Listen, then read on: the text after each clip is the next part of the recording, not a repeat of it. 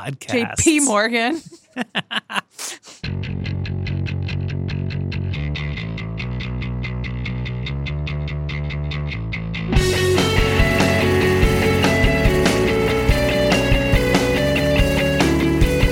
Hello, welcome to another episode of the Weeds on the Vox Media Podcast Network. I'm Matthew Iglesias, joined by Sarah Cliff and Ezra Klein in the weird curtains hanging in a circle studio. We're in a sort of fabric jail. Yeah, We're in a temporary studio, to be clear of our situation. It's eerie.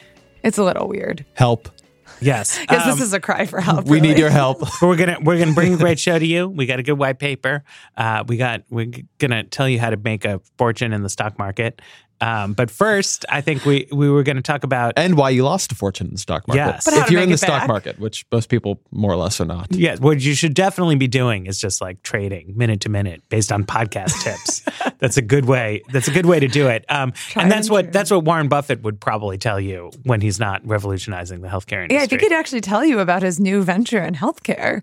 So we wanted to talk about this kind of bizarre cryptic press release that Amazon, Berkshire Hathaway, and JP Morgan put out last week that has gotten a lot of attention and speculation. So I just want to start by what has actually happened, because I think this can be confusing on its own. So the things we know, and this is all mostly based on a 4-paragraph press release that came out last week. It's a coup of marketing, this whole thing. So we'll get to that. So we know, and I'm just going to read some quotes that I thought were like the two most important sentences in this press release. One is that these 3 major companies, they say they're going to be partnering on ways to address healthcare for their U.S. employees with the aim of improving employee satisfaction and reducing costs. They also say they will form an independent company that is free from profit-making incentives and constraints. So these are the parameters of the Amazon, Hathaway, Morgan healthcare collaboration. We have not really gotten any details since. I put a question in our Facebook group, what do people want to know? Because we're going to talk about this on the episode. And a lot of people said they want to know what it is. And unfortunately, this is going to be a very unsatisfying podcast because we don't quite know what it is. But I think we can talk about, and what I thought would be interesting to do is talk about what it could be, where it could change healthcare, where it couldn't. And as I was thinking about it last night, getting ready for the podcast, I kind of saw 3 possible options of kind of where this might go. The first one that is probably very popular with healthcare wonks right now is nowhere. So there was like this press release. It had all this attention. Everyone's like, oh, Amazon, it's going to disrupt healthcare. Amazon's a disruptor. Like that's what it does.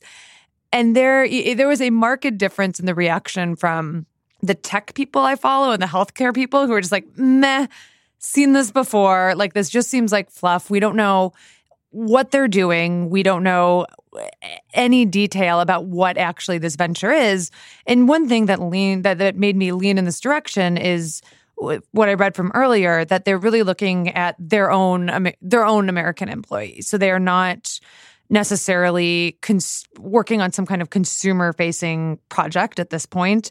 There was an interesting article in the Wall Street Journal earlier this week about Jamie Dimon calling some of their big like healthcare clients, saying like, you don't have to worry too much, like you're going to be fine. And I think that is notable. And I think generally you can bet against disruption in healthcare. That is usually the safe bet in American healthcare, that there's a lot of people who make a lot of money off the way the system is set up right now. And with the lack of details, I think you've seen a lot of skepticism from the healthcare people of the world about whether this will do something. So option 2, the medium option I think about, is doing something for their workers. So let's say they do actually come up with a better way to serve. I think there's about 50,000 employees of, I don't know if that's Amazon or all 3 of them, but we're talking like 10. I think all 3 is probably bigger. Okay, all 3 I think is more in like the 100,000-ish range.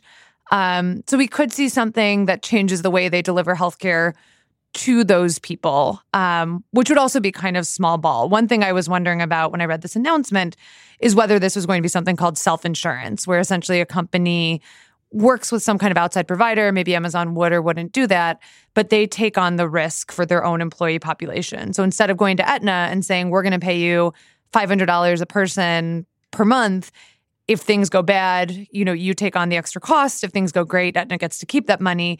a self-insured company takes on that risk and they're responsible for any outsized medical bills. So it sounded like maybe they were doing some version of self-insurance, but again, like super unclear.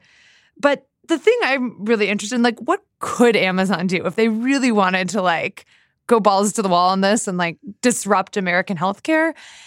I'm really interested in Amazon as a healthcare supplier. I think, one of the things we've seen from their corporate behavior is a willingness to be very patient and not look for profits immediately.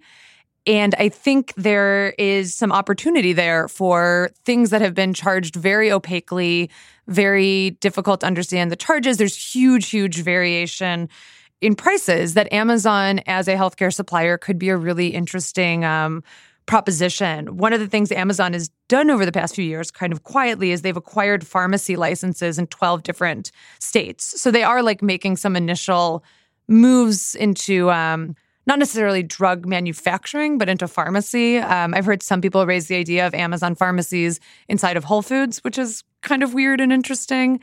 But I'd be really interested in Amazon as a healthcare supplier or manufacturer. Like an Amazon generic drug company is something that seems like it could actually disrupt American healthcare, but would be a much bigger venture.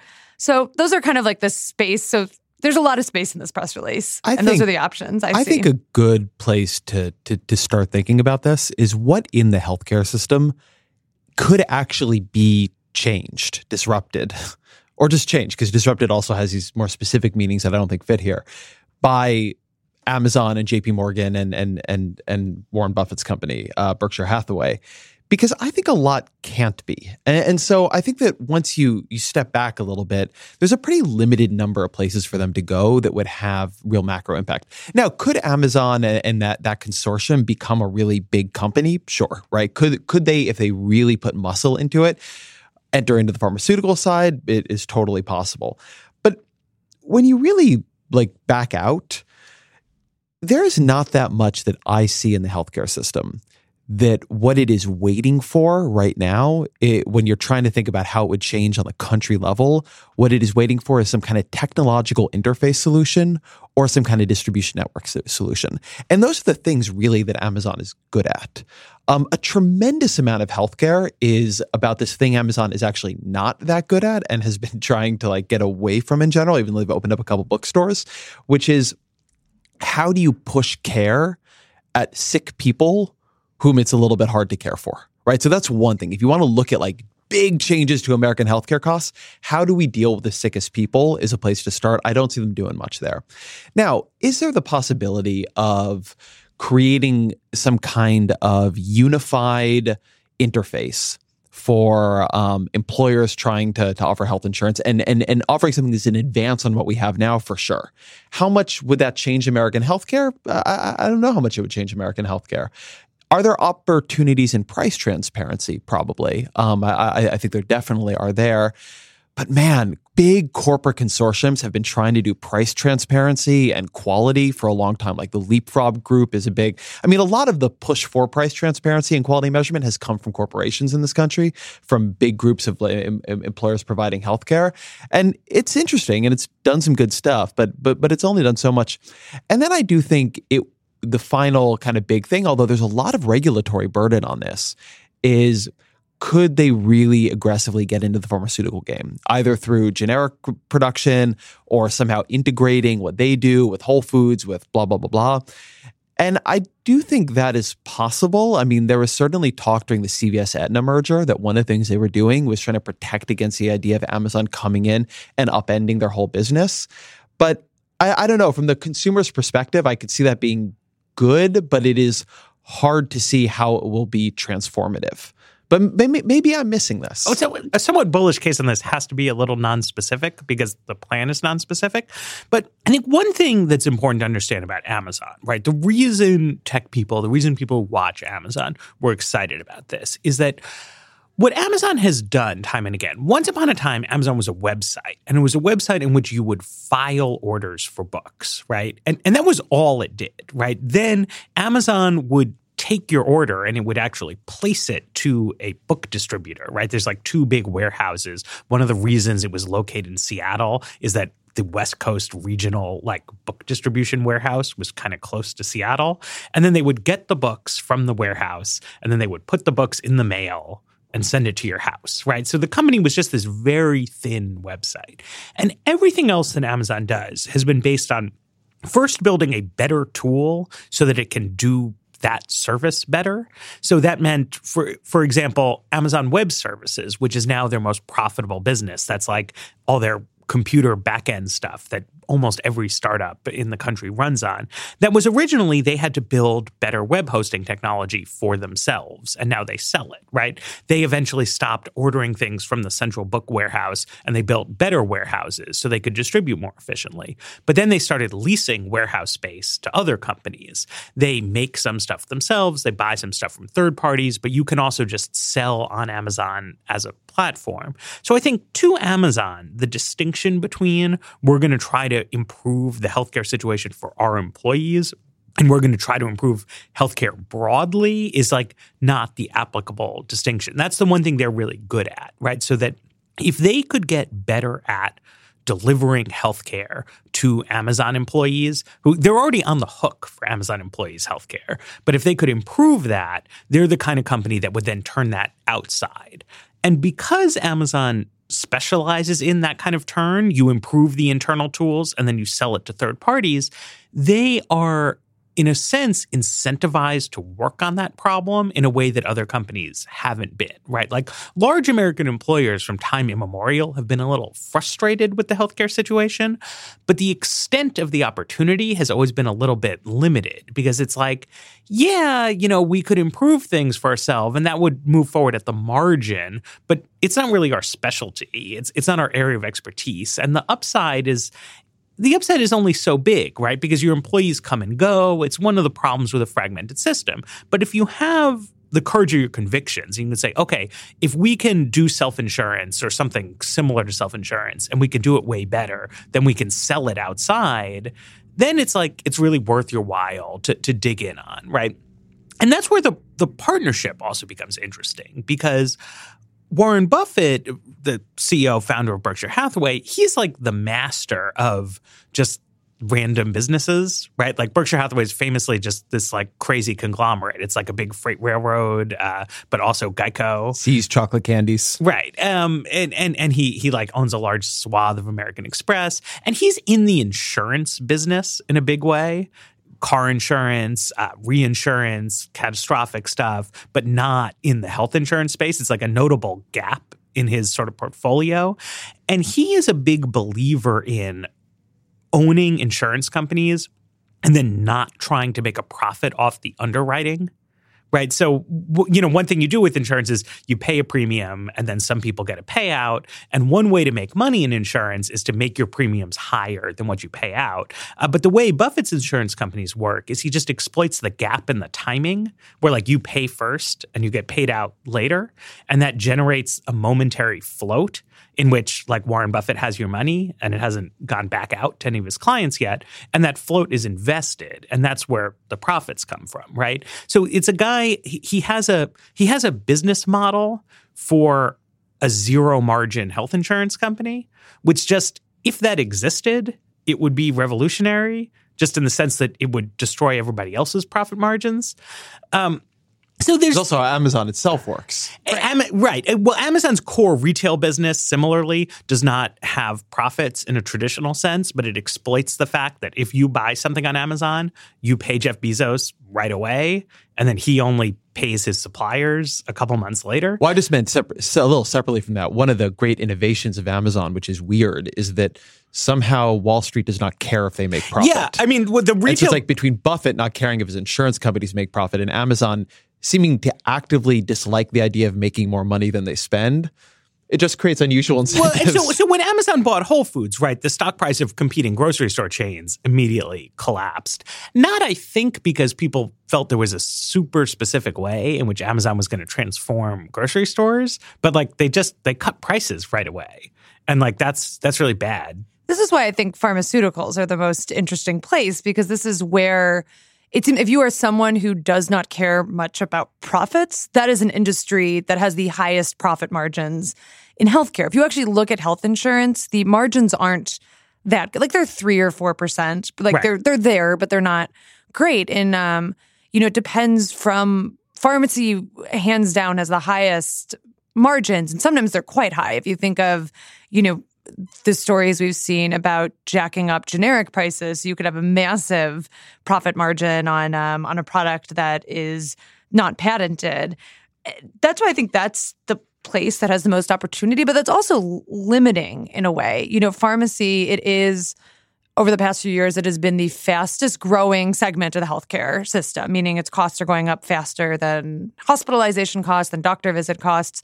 But it's still only about 10% of American healthcare spending. So we're still talking about a relatively small fraction of the market. But I think one of the things, the way drug pricing typically works is drug companies charge what they think the market can bear. So there is for example, there's a whole debate about this when a new hepatitis C drug called Sovaldi came out a few years ago. And its maker, Gilead, was charging what was it? I think it was about $100,000 for a course of treatment. Now, this drug did cure hepatitis C. It was a true breakthrough, big improvement in health costs, but it also led to a lot of Medicaid programs rationing the drug, only giving it to people when their hepatitis C was really advanced. I think I am very curious and see the greatest space for innovation in how an Amazon Berkshire Hathaway company would have handled if they were the ones who had Sovaldi, what would they be doing with it? And I don't actually know the answer to that. I think one of the things that's really tough about this, so, going back to the press release, is they say they have this aim of improving employee satisfaction and reducing costs. That there is a good question about what reducing costs means. Ezra, I know you've written about this idea that when policymakers say reducing costs, they often mean shifting costs onto consumers. When patients, when I talk about reducing costs, I mean, I don't have a deductible or my copays are lower, and they're often at tension with each other.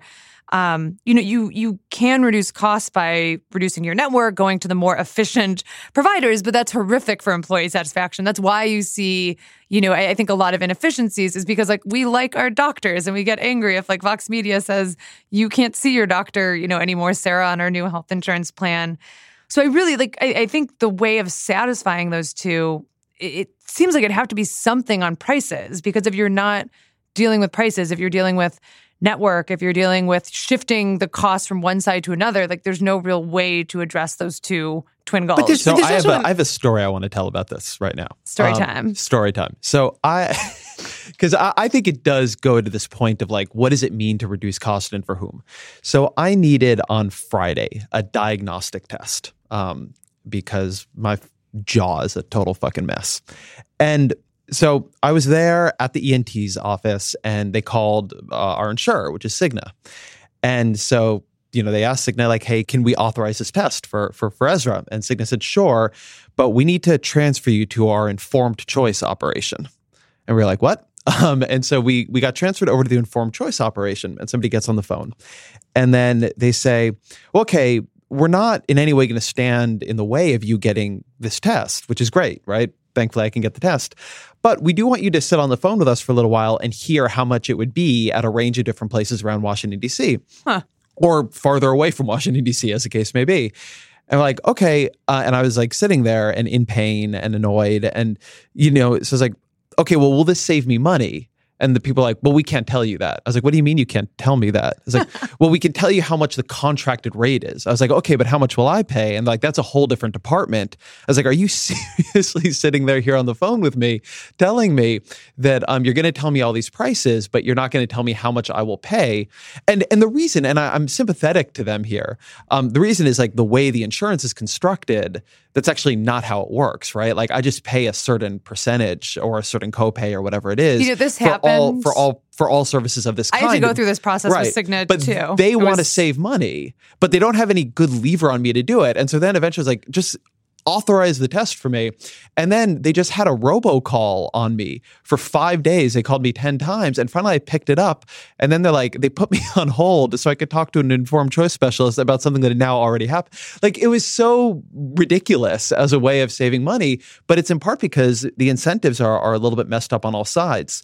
And so the reason I bring that up in this context, in addition to what Sarah was saying about there often being a disconnect about who is trying to save money and how at any given moment. And so it's like Cigna wants to save money, but the way they would save money is by me scheduling an appointment for something I could have gotten and did get done then, getting it done instead later at a place that is much further away. With a doctor you don't know. With a doctor I don't know. There's literally no advantage for me in this whole situation at all.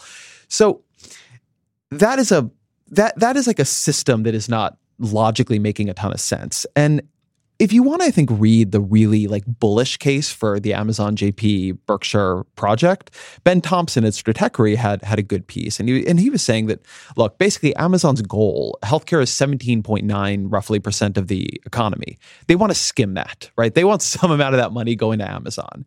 And so what has happened is that like this is healthcare as a sector where it's clear that it is not working in an integrated way, where it is clear that it's not working in a technologically sophisticated way, particularly as healthcare benefits are provided by employers. Nobody has dominated that market at all. It's extremely fractured. And so like if you just are really patient, because you got to be solvent for a while to try to get into these markets. And a lot of people go bust before like the changes happen.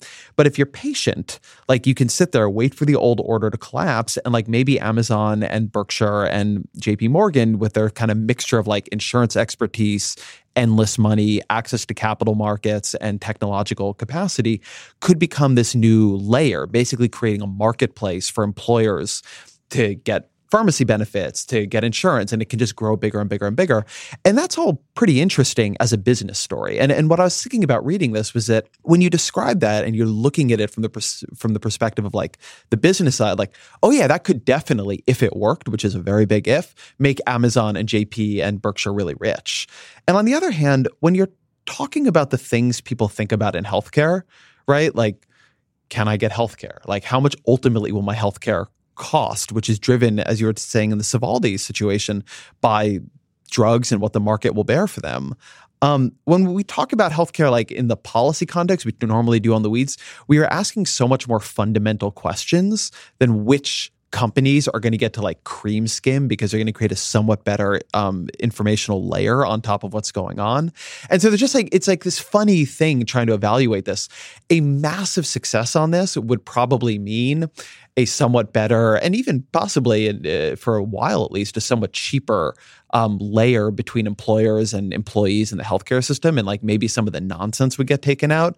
But in terms of like, would American healthcare become like it is in other countries where you like don't have to worry about it and you can just get the insurance you need and the care you need? The answer is no. Right. I mean, I do think it's critical to remember, right, that like the policy problems of healthcare have to do with like what happens to people who the poorest people and the sickest people. Like that's what like the problem is. The business opportunity in healthcare is like people who are not poor and not necessarily people who are super sick, but just people with like, you need to see the doctor sometimes, right? And because the healthcare system is so heavily shaped by policy, there's like this big blah mass of like roughly average income people with roughly average health status who have frustrating experiences with the healthcare system and who also spend a lot of money on it.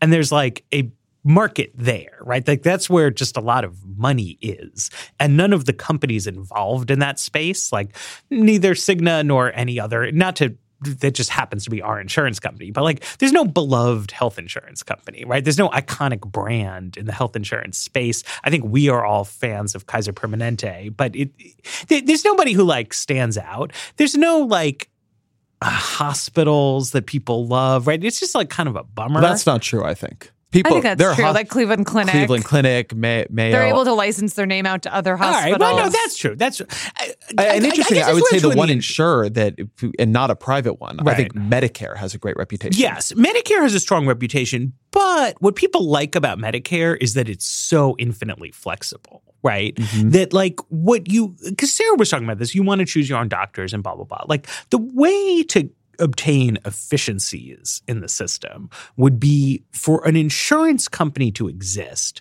that people were really enthusiastic about, such that if that insurance company turned around to providers and was like, fuck you, you're either cutting your prices or you're out, the provider would be like afraid because the customer loyalty would reside with like Awesome Insurance Co. And people just like, they love Awesome Insurance, right? And then it feeds on itself because if providers know that patients really love this insurance company and are like really wedded to sticking with it, then the insurance company gets a lot of leverage over the providers, can really make things cheaper, which like makes it all the awesomer. But like nobody has ever made that turn, right? So instead you have this situation where it's like everybody's just mad all the time, right? Like the prices are high, your insurance company's like giving you robocalls, trying to get you to like drive out to Gaithersburg. And like it's just like a shitty situation.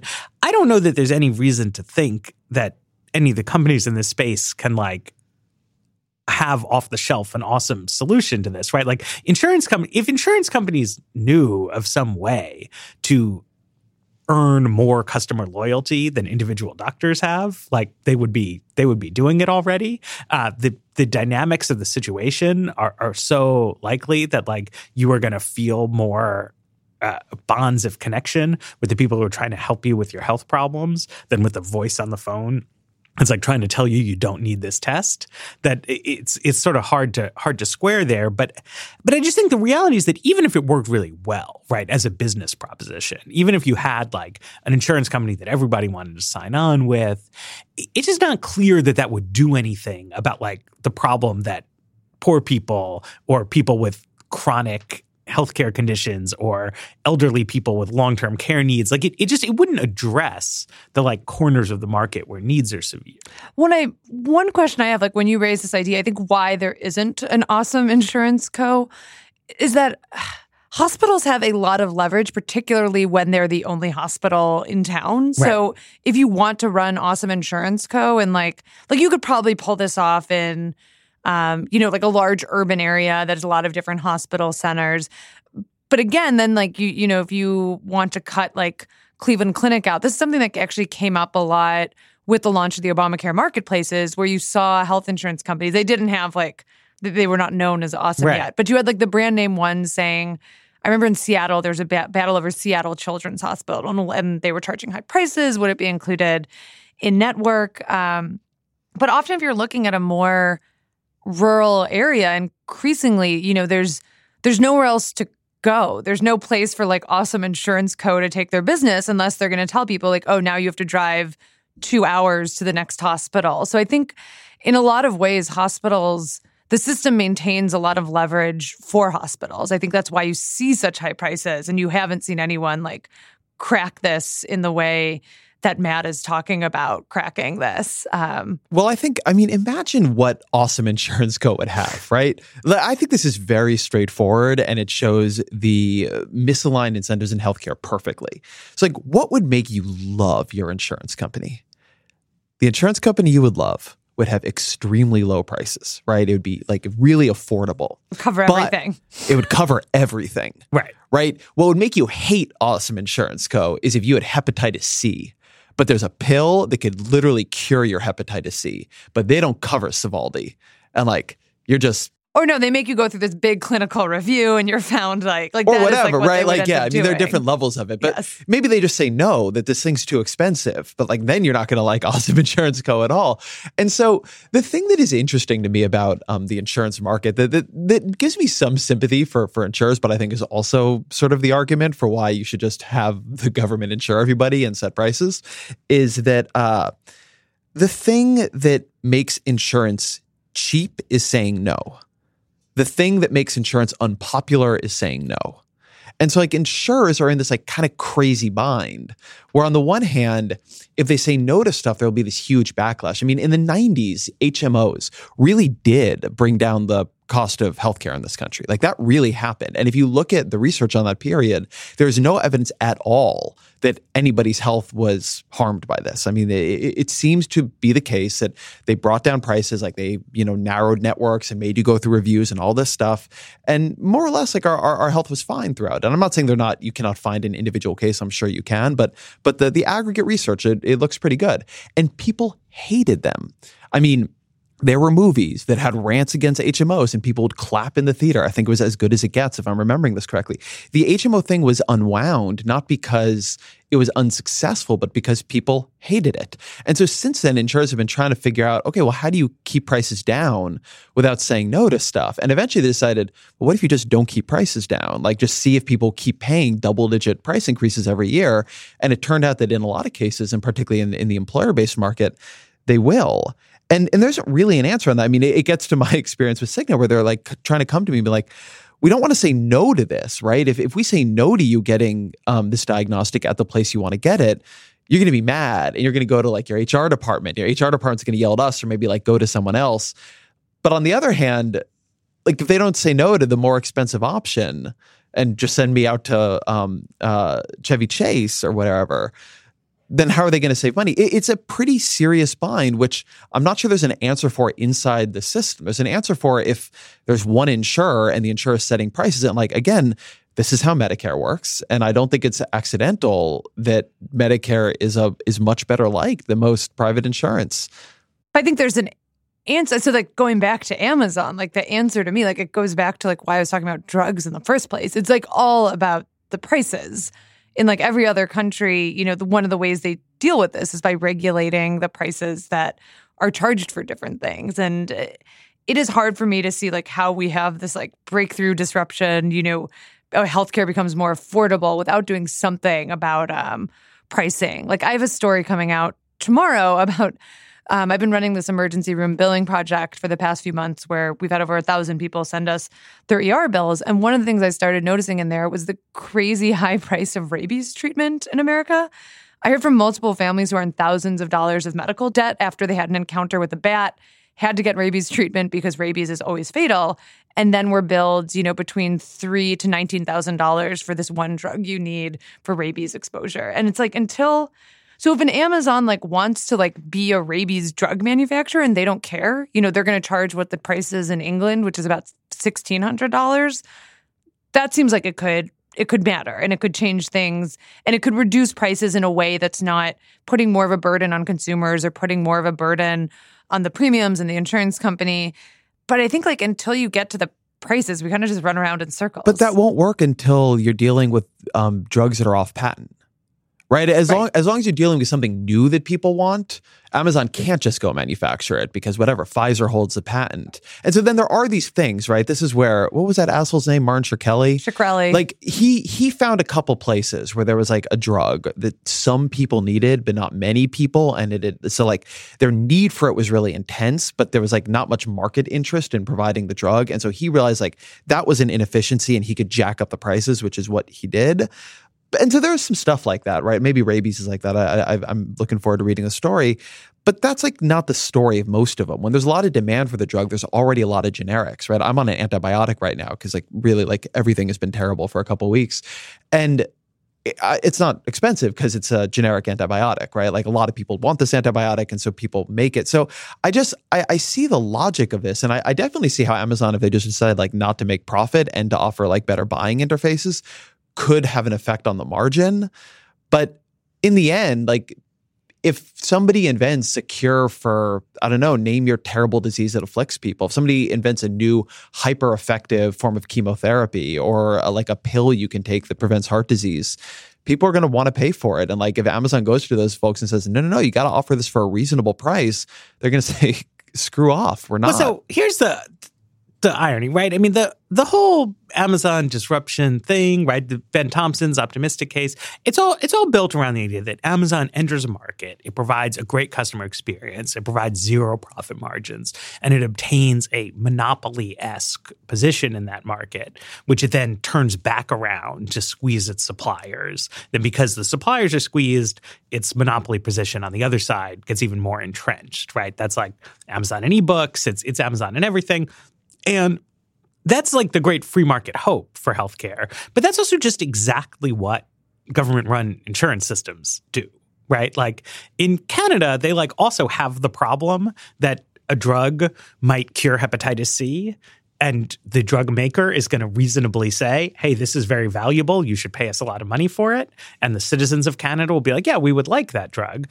But because the Canadian government, well, actually, because it's a bad example. Canada doesn't cover Britain's pharmaceuticals. A good one. Britain, the NHS. Right. So the NHS, they are like, they have a monopoly on pharmaceuticals in the UK. So it's not like they can, there's a bargaining process, but they have a lot of leverage over the pharmaceutical companies to say, like, no, you got to lower your price. Like, if you lower your price, you'll have all these customers. Or Medicare in the United States. Right. Medicare has some of it. Right. This. And it's just like, that is the proven model of doing this. It's like you can maybe, if you squint and wish and pray, like imagine Amazon securing the kind of position in the marketplace that like a standard government-run insurance program has, but like you could also do it, right? And then you could say like, well, why don't we have a government-run like internet retailer, right? Like, why did we leave that to the private sector? And like the reason is like we had no fucking idea how you would build a government-run internet retailer, but like we really know how you would build a government-run insurance. It would be pretty American if we ended up with a single-payer system run by Amazon. Sure, right. I mean, right. We could just like go 50-50 between the government and Jeff Bezos on a monopoly insurance provider, but that would be odd. Speaking of exciting news in capitalism, well, let's take a break and then we'll have capitalism. I love learning, and you know what? My love of learning, it didn't just go away when I finished school. There's a lot of areas that interest me, stuff I want to know more about. Then it's got to be the same for you if you listen to The Weeds. And that's one reason why you got to check out the Great Courses Plus. I really love it. If you haven't signed up yet, I mean, what are you waiting for? It's an amazing way to learn from leading professors and experts about anything that interests you. It's history, science, philosophy, music. But you can even like learn a new language. You can learn how to draw. I cannot learn how to draw. It's impossible. But you could learn how to draw. I have learned a lot about history.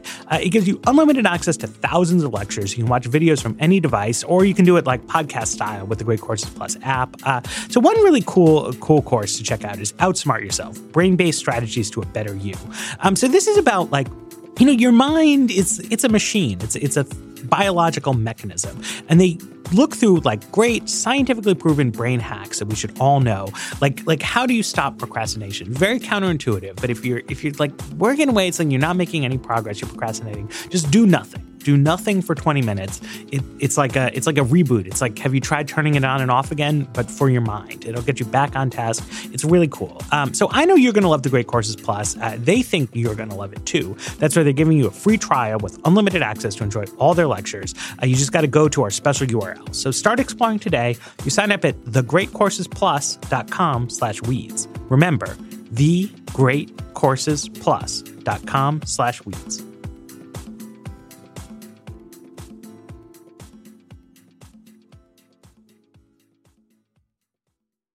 Yesterday, there was this enormous stock market crash. The Dow fell by the largest percentage amount ever.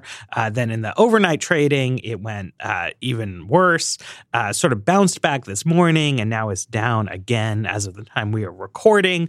I would say one big takeaway from this is that, like, we're recording this podcast now. It's 10:43 a.m. It will take hours before this comes out.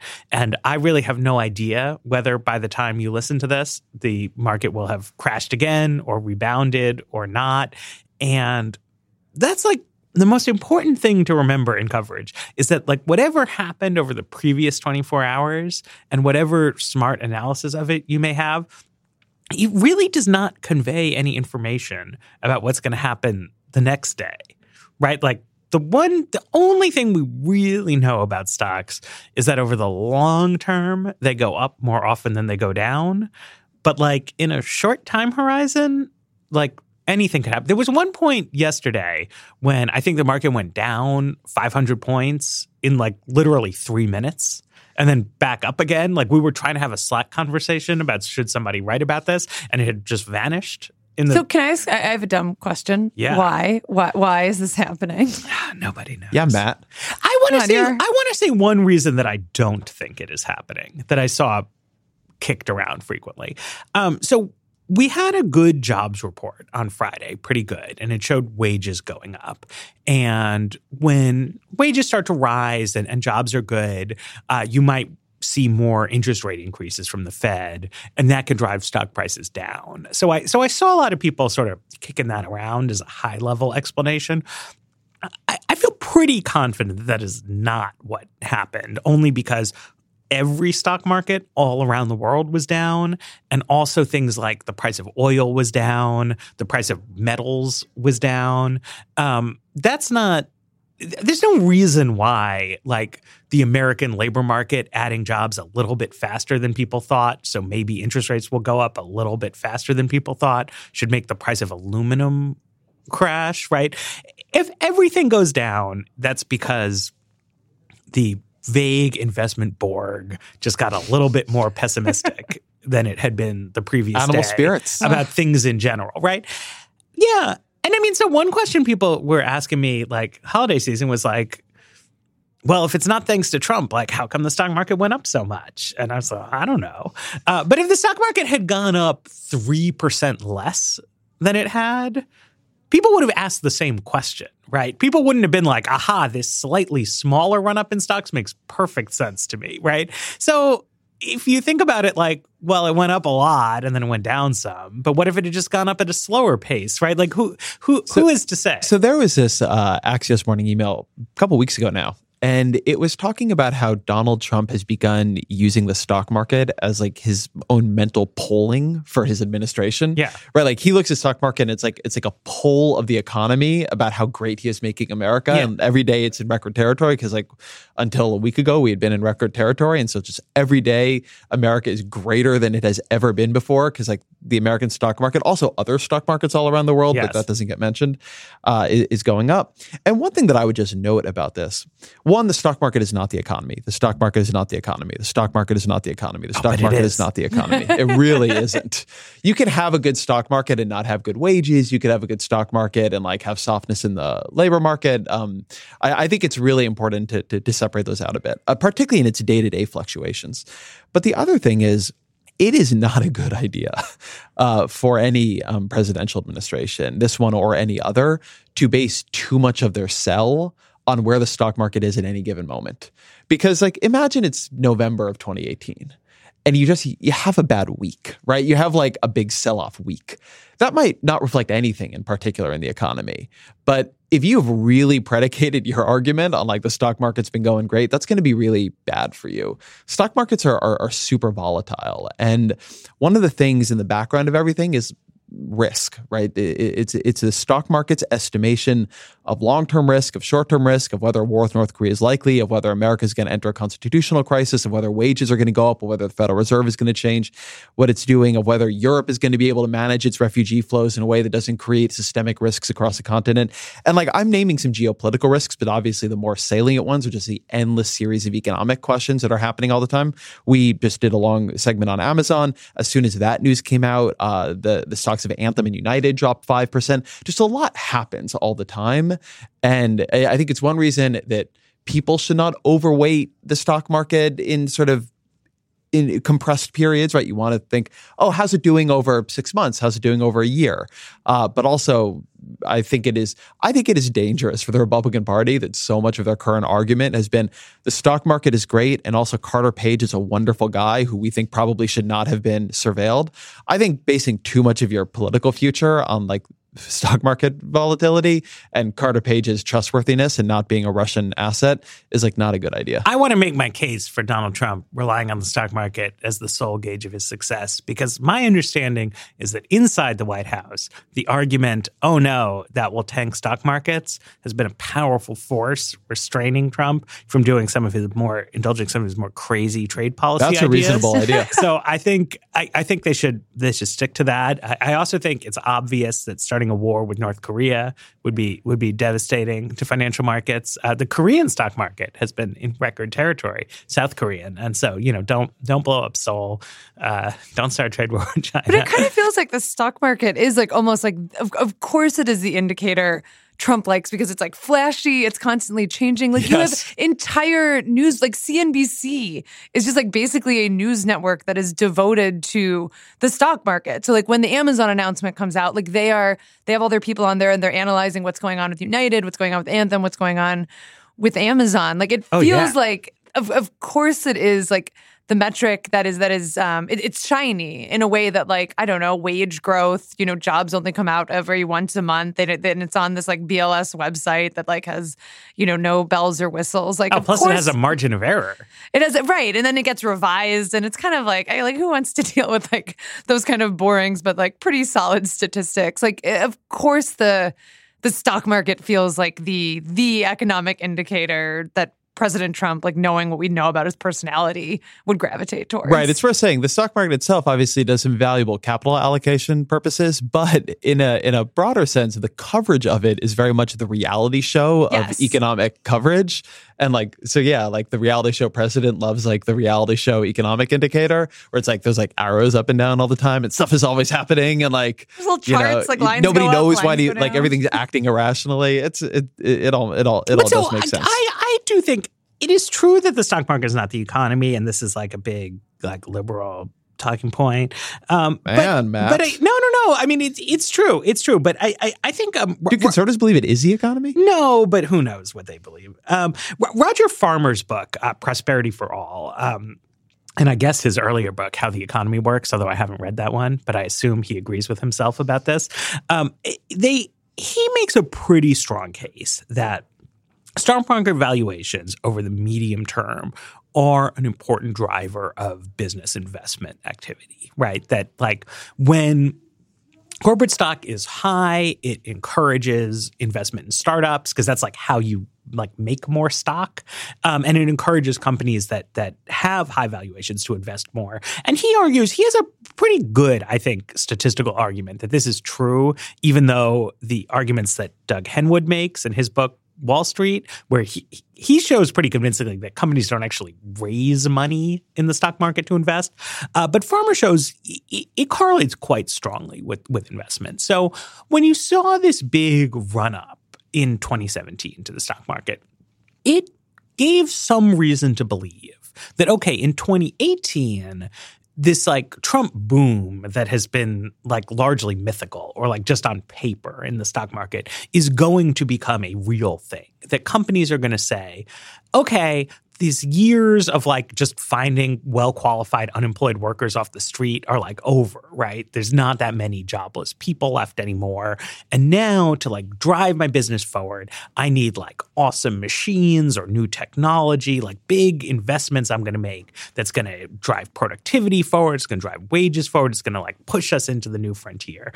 I wasn't like 100% certain this is going to happen, but that was one plausible interpretation of that run-up. If the stock market just like crashes and it's like, nah, we got too enthusiastic, that's like a good sign that like, no, that is not going to happen. That the drip, drip, drip recovery that Trump inherited from Obama is going to just keep drip, drip, dripping along. And like, I do think that matters, right? Like this has been, it's gotten like very partisan. If we're like Democrats who also thought the recovery was weak, like until Trump started bragging about it, now like, you just got Obama's recovery. And like, it's true. Like he just got Obama's recovery, which was weak.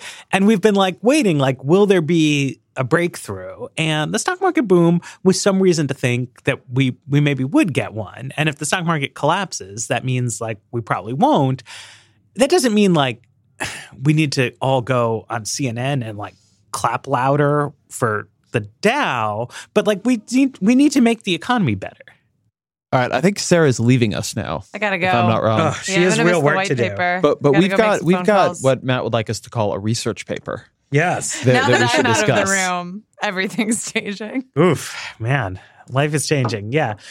So we got today a paper that it's not like shocking in its conclusion, but it's a good quantification. It's by James Feigenbaum, Alexander Hertel-Fernandez, and Vanessa Williamson. And it's looking at what happens in politics when states pass right-to-work laws. They exploit What's a right-to-work law, Matt? A right-to-work law says that a union and an employer cannot make a contract that requires everybody in the bargaining unit to pay a sort of representation fee to the union, right? So that's a standard in a pro-union state. You will have a union shop where you don't have to join the union in order to work there because, you know, constitution, freedom, et cetera. But since you are going to be covered by the collective bargaining, you need to pay a representation fee to the union. So that's a way of giving unions clout. Without representation fees, there's a huge collective action problem. It's hard to maintain large-scale union membership. You have this big free rider problem. Exactly. It's easy to join in and like, well, you're already getting the negotiated wages. Why put any of your money towards dues? Right? Because you're just paying dues. So right-to-work laws come in. They do this thing, they look at counties on either side of a state border that are typically exposed to similar economic and political trends. I thought this was really clever because what they say, and it's correct, is that there's differences between states that pass right-to-work laws and don't, so just comparing those doesn't really work. But counties that are right next to each other on borders, those are probably more similar than like the states are to each other at all. Right. And I thought that was like it's like a nice little natural experiment there. Yeah, and this is, it's an interesting sort of methodological propagation from the minimum wage literature now into the right-to-work literature. And so they show that it is bad for Democrats. The Democratic presidential vote share falls by 3.5%. You see something similar for Senate, House, and governor's races, something similar for state legislative control. Turnout also falls when right-to-work laws pass. And then they look at the causal mechanisms for this. You get fewer labor campaign contributions to Democrats, and in particular, you get fewer voter contacts. That one thing labor unions do a lot of, where they are strong, is they find people who seem likely to vote for Democrats, but maybe marginally attached to the political process. They get in touch with them. They say like, hey, you got to vote for this guy. Some reasons, and they are moderately effective at actually doing that. You pass a right-to-work law, and then the union, it gets weaker, it has fewer resources, and also it has to target its resources more narrowly at sustaining itself, sustaining its own membership inside the organization, and Republicans do better. This is not like blow your mind kind of stuff. I mean, I think most people would say, like, this is one of the reasons why Republicans like to pass right-to-work laws, also one of the reasons why Democrats try to not try to stop them from passing them. But it's useful to see like a real quantification of the effect. And also the magnitude here is big. Like you would say like Donald Trump won Wisconsin and Michigan because those states passed right-to-work laws during the Obama presidency.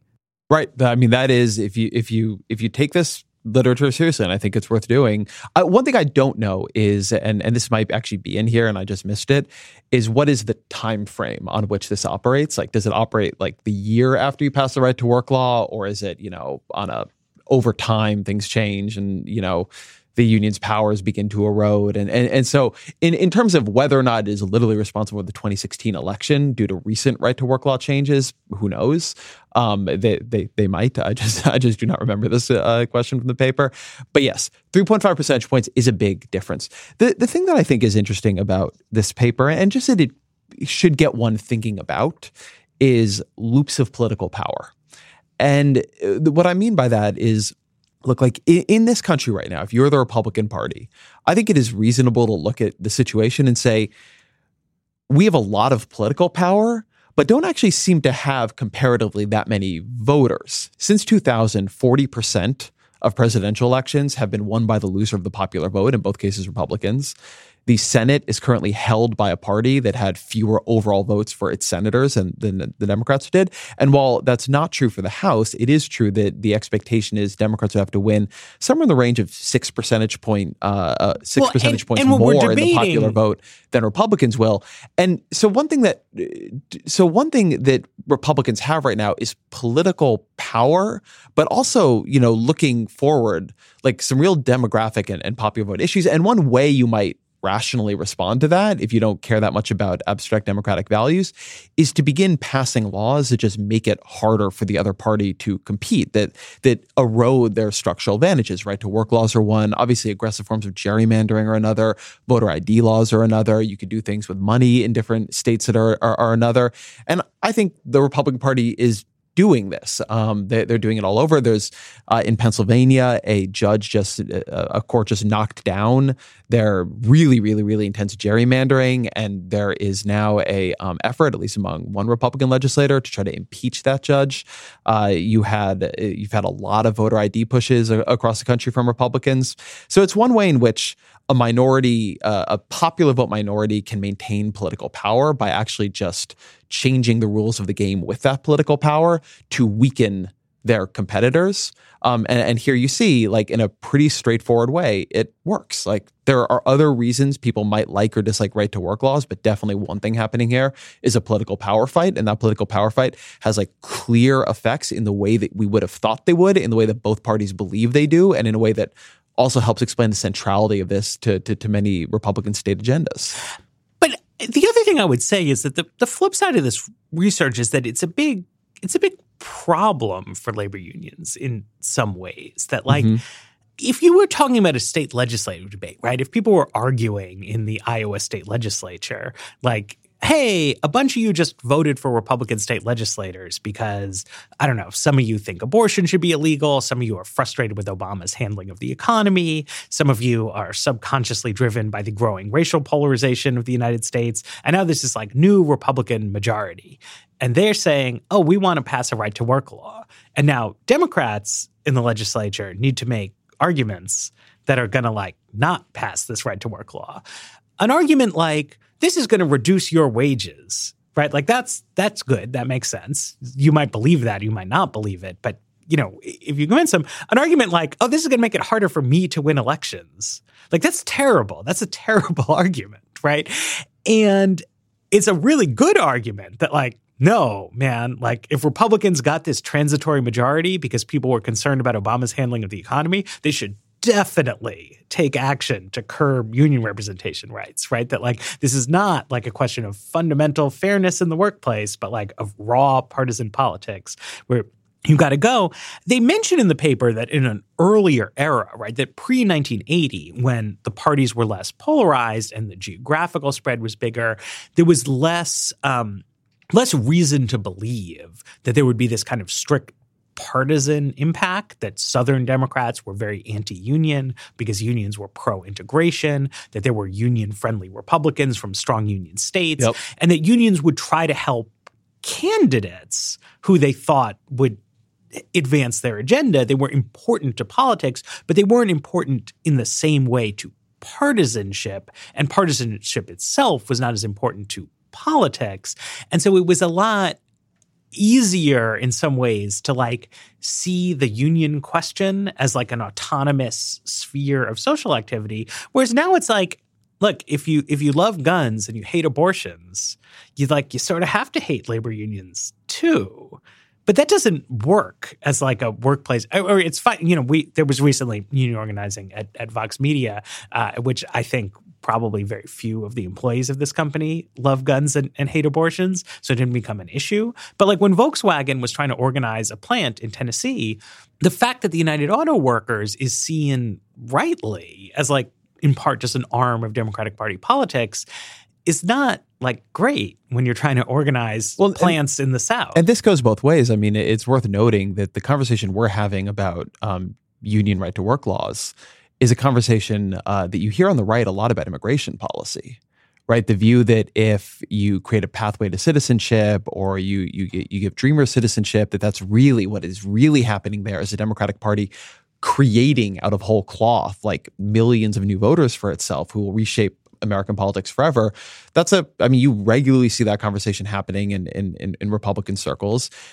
A bit similarly, it's not really like the front, like public facing conversation. Like you kind of see it like Republican to Republican outlets talking about it, but it's not sort of like Paul Ryan doesn't like get up to the podium and say like the problem with legalizing Dreamers would be that they would vote for Democrats because Donald Trump as a president is believed to not very much like Hispanic people. Like that's not the argument they make, but it is the way this happens. And so I think the broad point you're making is right, that there are a lot of issues in American politics that have this sort of quiet background.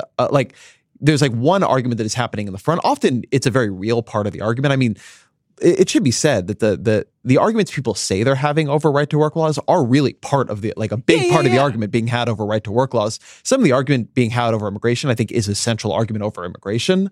But they also have these like background effects on political power that end up sometimes making it like a little hard to see what's going on, and also making it more existential for one party or the other to find a way to really oppose that, where maybe otherwise they would feel less strongly about it or be more willing to make a compromise on it or whatever it might be. So now here's an interesting question, is that what's been studied here primarily is states that had been union-friendly states the Republicans took over, and then they passed right-to-work laws. For various demographic and whatever reasons, there are several states that have traditionally been conservative states that have had right-to-work laws for decades, where it is plausible that Democrats could take control in the near future. Nevada, Democrats control both houses of the legislature. There's a very popular, moderate incumbent Republican governor who is term limited out. So Democrats could get the trifecta there very plausibly. Republicans have a very narrow majority in the Colorado State Senate. That's a state where Democrats have gained a ton of ground over the past 15 years.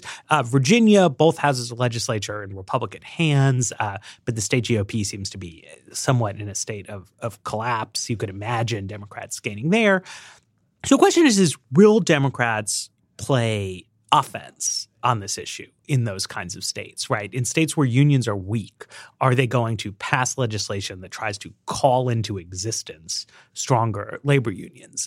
Traditionally, they have really, really shied away from that, right? That there was a big spurt of union organizing, basically in the World War II era, and then there was some pro-union legislation passed, and that was the high watermark. And since the 50s, it's been all downhill.